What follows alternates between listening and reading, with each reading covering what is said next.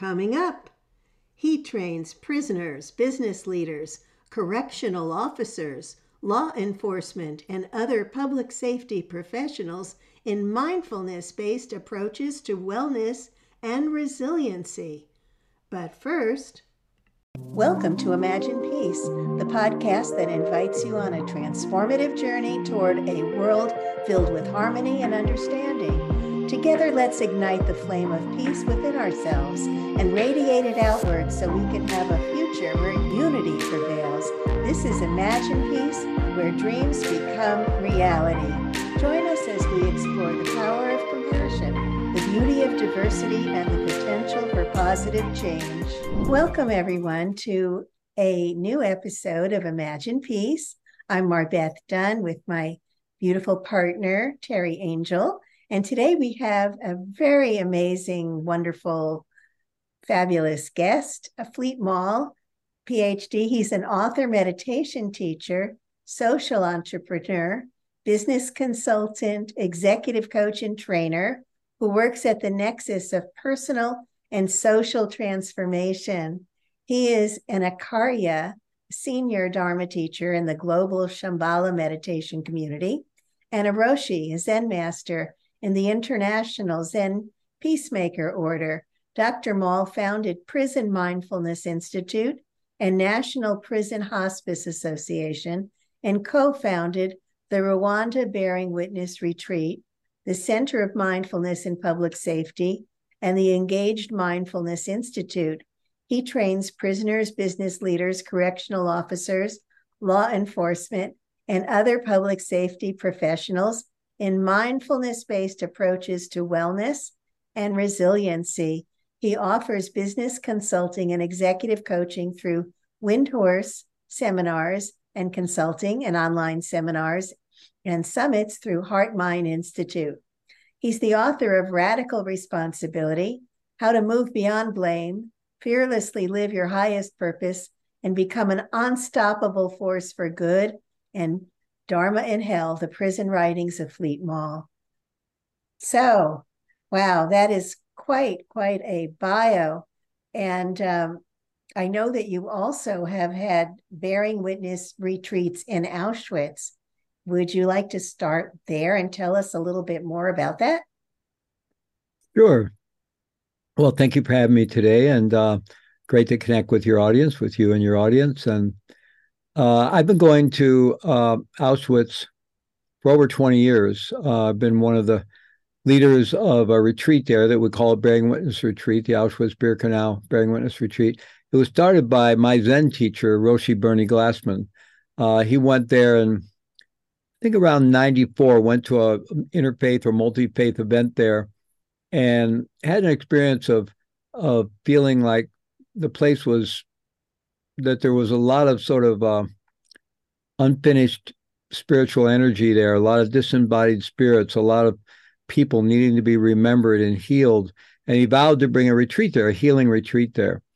And so 2 years later, he managed to do the first one. There were about 150 people from all over North America and Europe, and we've been coming ever since. The first one was in 1996. I first went, I was still incarcerated at that time. So I think I got out in 1999, and I think the first time I went was probably 2000 or 2001, as soon as I could get a passport and go, because it was very much a rite of passage within the Zen peacemaker tradition that I was practicing in. And yeah, I've been going ever since. And it's an incredibly powerful retreat. The people that come each year are, again, from all over North America and Europe, but also from the Middle East, from Latin America, from Asia. And many people come to the retreat who are of Jewish descent and who have a family history with the Holocaust and even in particular with Auschwitz. We also have a lot of German participants who have their own, obviously, history. And we've even had some over the years who had relatives who were connected with the Nazi Party, or even in a few cases, some relatives who served as guards at the camps. Wow. And we've almost always had survivors with us. Now, there's very few survivors left. Those who are still with us were young children when they're in the camp.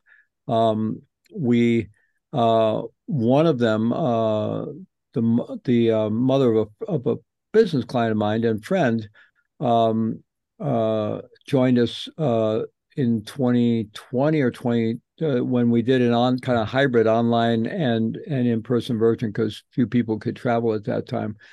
Um, but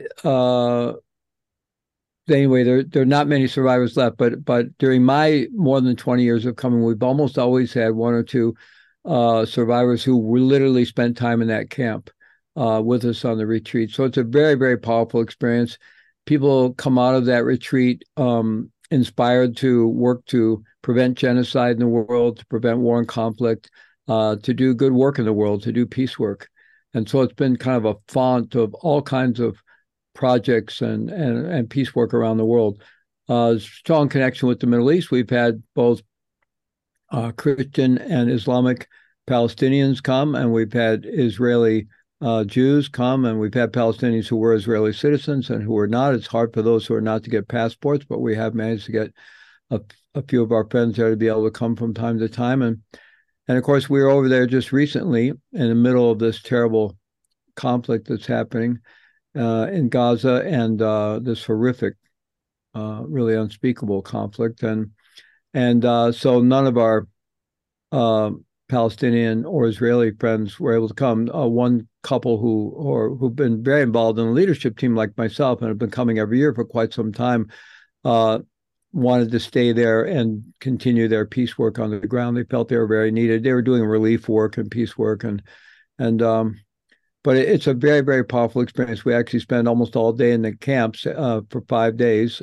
We stay in a place called the Dialogue Center, which we can walk to the camps from there. It's very close. And there's a lot of processes. We're in small sharing circles every morning. And in the camps, there's various ceremonies and religious ceremonies and secular ceremonies and different ways of bearing witness to the reality of what happened there. And so it's a deep experience. Yeah. Wow. Yeah, that sounds so amazing. And thank you for the work that you're doing in regards to peace. So let me ask you, what does world peace mean to you? Well, boy, that's a deeper question than one might think right off the bat. I think Yeah. it's impossible to kind of not connect justice and peace. We could ask everybody in the world to just vow right now, just be peaceful and don't argue and don't go to war and don't be in conflict.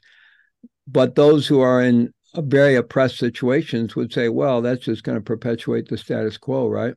So, uh, and yet there are justice movements that are highly unpeaceful. And I think maybe they win some battles, but I'm not sure if they're winning or losing the war or if they're really, moving us closer to peace or not. So I think there has to be some balance. I think there has to be a balance of peace work and justice work. Martin Luther King very famously said something, I'm paraphrasing here. He said, love without power is weak, and power without love is something like just brutal or aggressive or violence. So we need that balance of both love and power of peace and justice. So I think the more we can develop uh, uh, a world where we're never going to, everybody's not going to have exactly the same opportunities, and people aren't the same, and we all have different backgrounds and talents and possibilities, but to even the playing field as much as we possibly can, and to have a global society as well as in our various communities and countries where clearly there is a momentum towards evening the playing field, where there's a strong collective intent to make the playing field as even for everyone as possible, that everyone has access to resources and everyone who's willing to, step up and do their part in moving their own life forward has the opportunity to do that. And so that's a big part of it. It also has to do with healing our relationship with the planet and dealing with human-caused climate change. And because, we're not in a peaceful relationship with our own home, Mother Earth, and the effects of human-caused climate change are just going to exacerbate human conflict. And so we really need to deal with all these things. climate justice, social justice, economic justice, and then also learn the tools for peacemaking, learn how to be in dialogue with each other. I mean, it seems like at least in where I live in the U.S., I think you all live in the U.S. as well. We're doing just the opposite right now. We're not able to have conversations with each other, and our commons and political landscape has become so divisive and so polarized. There's a wonderful organization out there. I think it's called, I think the name changed a bit. It has to do with that phrase, our better angels. So it may be called Better Angels or something like that. And they have these blue, red or red, blue programs. So they're bringing people across political divides to have dialogue, but they don't just bring them together. They put them through trainings and train them how to be in dialogue with people you disagree with, people who hold very different opinions, and how to have productive dialogue, right? So I think we all need training in that. I don't think you can expect to have peace or justice or the combination of the two without education and training. We have to learn how to do this. At the most basic level, I mean, we have a big, I know your organization has a big, called the BHAG, Big Hairy Audacious Goal. They call it, a huge goal. We have one as well. And our goal is to reach 1 billion people with self-regulation and co-regulation skills in the next 2 decades. Now, that's pretty huge. If we get anywhere close to that, it would be huge. But, we all need the skills to learn to self-regulate our own autonomic nervous system, our own physiology, which allows us to regulate our own emotions, which allows us to regulate our behaviors, which allows us to really be in the driver's seat of our own life, to be in a self-leadership position. And the more we're able to do that, we naturally develop discernment and wisdom, and we're going to begin to operate in our own long-term interest, which generally works out to be in the interest of everyone else, because long-term, we're all interconnected, right? So in the short term, it might feel, I might, feel like I can get ahead by taking advantage of someone. Or it might feel, good I'm really angry they hit somebody or something. But is that really in my long-term interest? No, it's really, I mean, I could end up in jail, I could end up in court. But even when I do things to take advantage, it's going to create ripple effects and that end up, even disadvantaging me at some point. And, just from a purely self-interest point of view. So our long-term self-interest is always in the interest of everyone. And so, if we can learn to self-regulate, we're going to start operating in our own, because we're getting better data and we're accessing our own innate intelligence. So we're going to start operating in ways that are wiser. And then our ability to self-regulate, actually, the same neural networks involved in deepening our internal perception, interoceptive awareness, the awareness of the internal landscape of the body, which is what really helps us self-regulate our own autonomic nervous system, our own physiology. The same neural networks are involved in our ability to create connection with each other and to co-regulate with others. I love Dr. Stephen Porges' polyvagal work, and he talks about when we have our social engagement system online. Well, that means we're communicating safety, we're communicating connection, we're communicating relationship.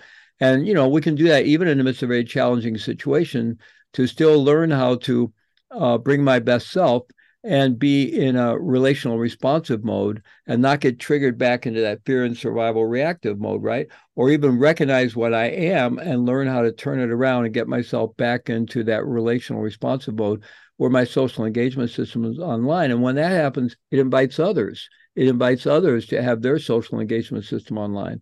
So, I mean, we've all had the experience when we met somebody, we just connected after that. We had this amazing conversation, or maybe even somebody we know well, but there was just a moment for some reason we came together and there was just this flow. We had this beautiful, well, that's natural organic co-regulation that's happening. There's a whole neurobiological process. The oxytocin is being released and we're feeling safe with each other. There's rapport, there's connection. So we can learn how to do that. These are trainable skills.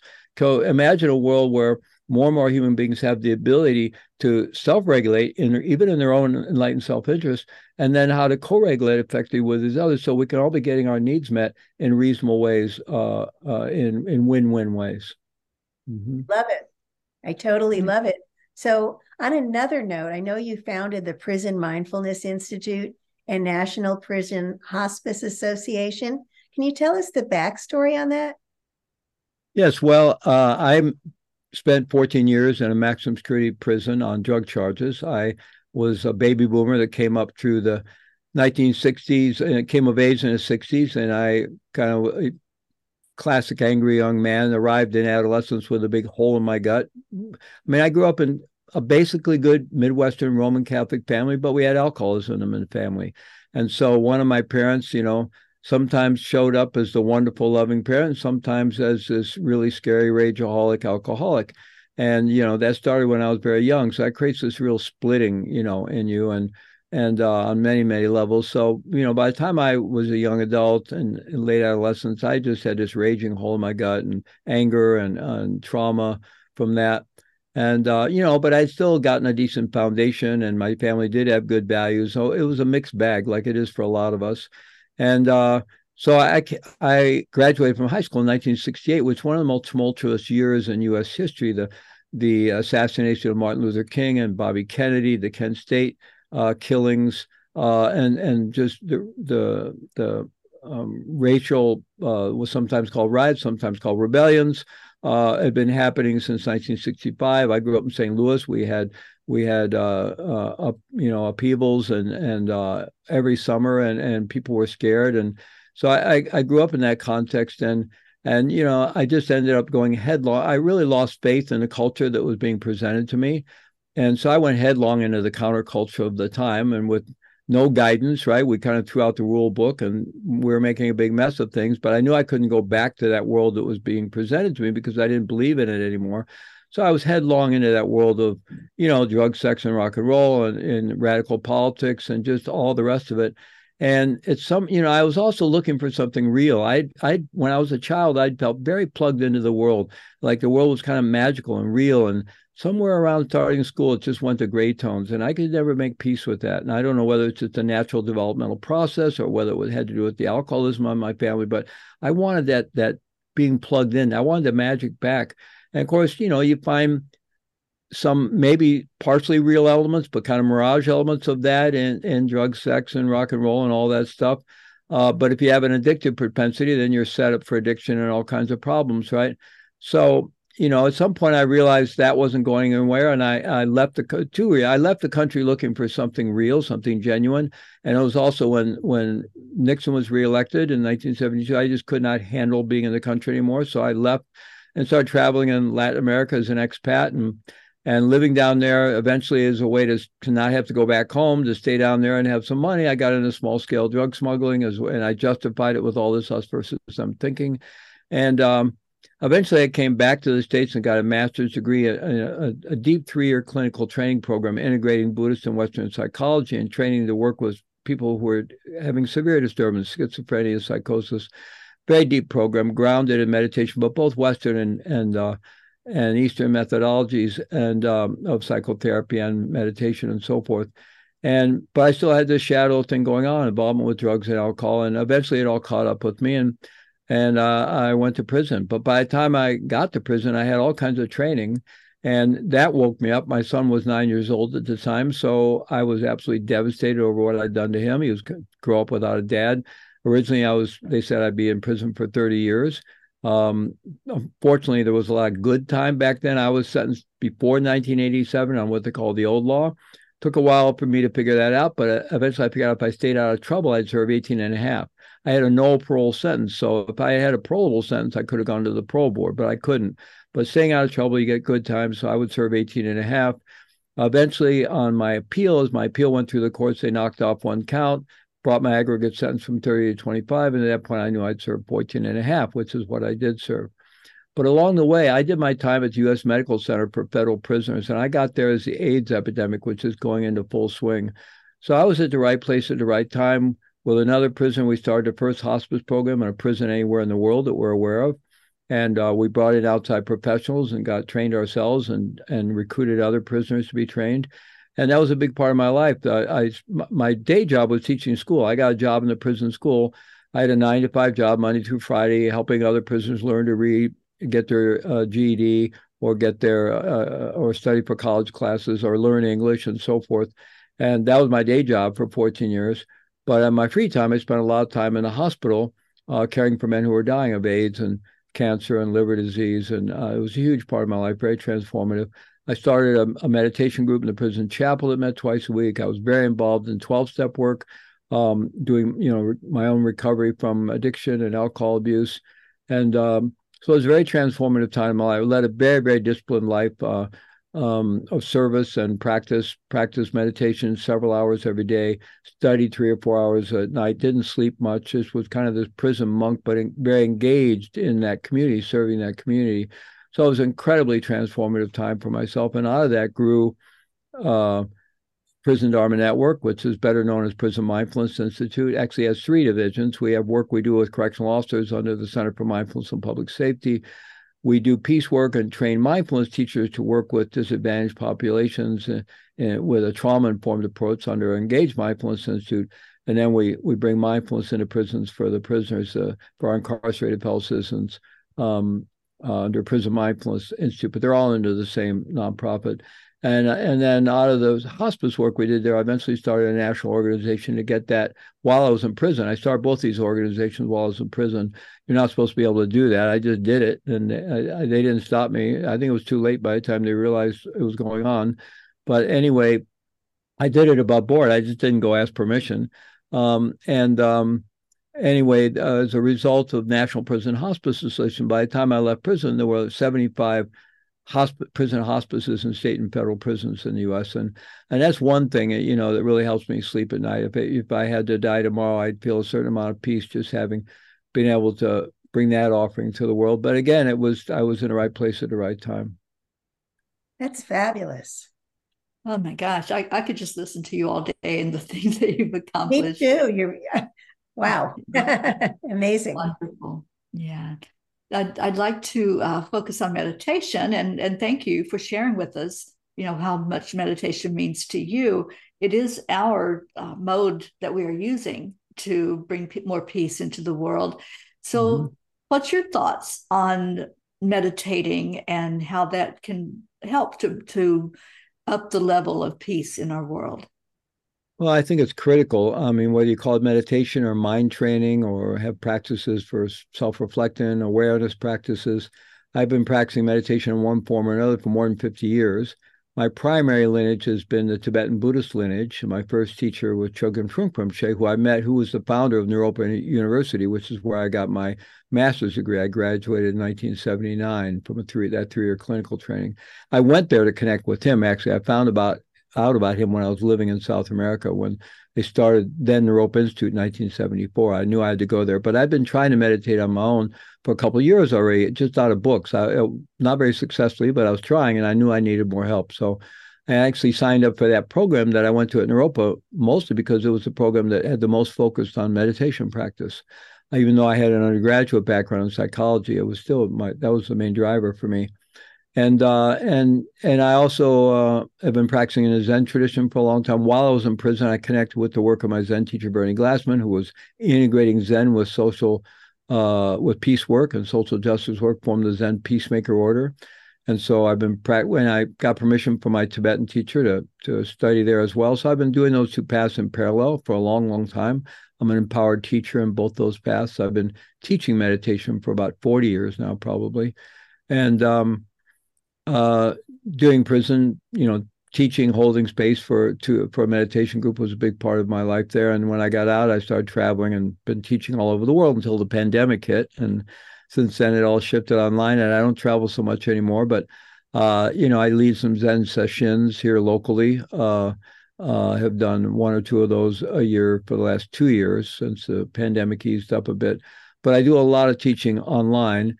And I've been studying all meditation traditions. I've studied deeply in different schools of Tibetan Buddhism, Zen Buddhism, Vipassana, different forms of Vedic meditation, more secular non-dual approaches, mainstream mindfulness, self-compassion practice. I consider myself a student of the art of meditation.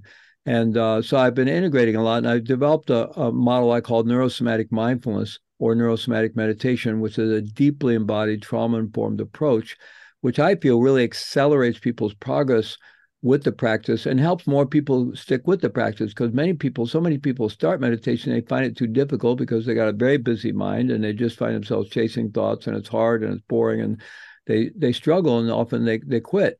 And but with a deeply embodied approach, we can take advantage of ancient wisdom, but also current neuroscience to really understand that by synchronizing body and mind very directly, we can allow the mind, we don't have to struggle with thoughts. We don't have to struggle with the mind. It'll naturally quiet down. The more we yoke our attention and the direct physical experience of the body, the mind naturally quiets down because we're facilitating a shift from the noisy default mode network of the brain to the attention stabilizing task positive network. And then we can, over time, our body, mind, heart system learns to, we begin with self-directed self-regulation. That's any kind of mind training meditation technique. But over time, we can shift into auto-regulation because the body-mind system is learning to regulate itself. And then eventually we tap into these deep internal states of flow, what have been called samadhi in some traditions, that have their own momentum. And we can move from kind of effortful practice to effortless practice. And then relax into and experience the deeper states of meditation and clarity and realization and so forth. So that's why I teach this very deeply embodied neuroscience informed approach called neurosomatic mindfulness. And I don't know when this episode will air to your community, but I do a lot of online summits throughout the year through Heart Mind Institute. And we're doing one right now that I'm very excited about that's going to run in January, but we'll run replays of it. So if this episode airs later than that, people will still be able to access it. It's going to be called the Art of Meditation Global Summit. And we're going to have somewhere between 57 and 60 speakers from Vipassana, Zen, Tibetan, Mahamudra Dzogchen, Shamatha Vipassana, Vedic meditation, the Abrahamic traditions, Jewish, Christian, Sufi, non-dual direct awakening approaches, mainstream mindfulness, self-compassion practice, as well as neuroscience-informed approaches and neuroscience research on meditation. So I'm very excited about that, and we're working hard and doing a lot of those interviews right now. Fabulous. How can people reach you, Fleet? Well, my basic website is fleetmaull.com, FLEETMAULL, fleetmaull.com, and that'll take you to almost everywhere else in my world eventually. But our summits and courses are at Heart Mind Institute, which is heartmind.co, not com, but to co.co. The prison work, prisonmindfulness.org or mindfulpublicsafety.org or engagedmindfulness.org. Well, we'll have all of that information underneath your video. Well, I'd just like to mention my book very quickly. My book, Radical Responsibility, is being brought out in paperback edition January 30th. And so we're doing a big promotion now.